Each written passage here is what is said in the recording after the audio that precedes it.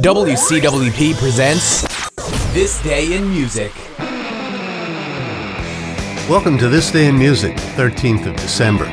Born today in 1948 was Ted Nugent, guitarist and singer. He was with the Amboy Dukes, and as a solo artist had a 1977 hit with Cat Scratch Fever. More rock news.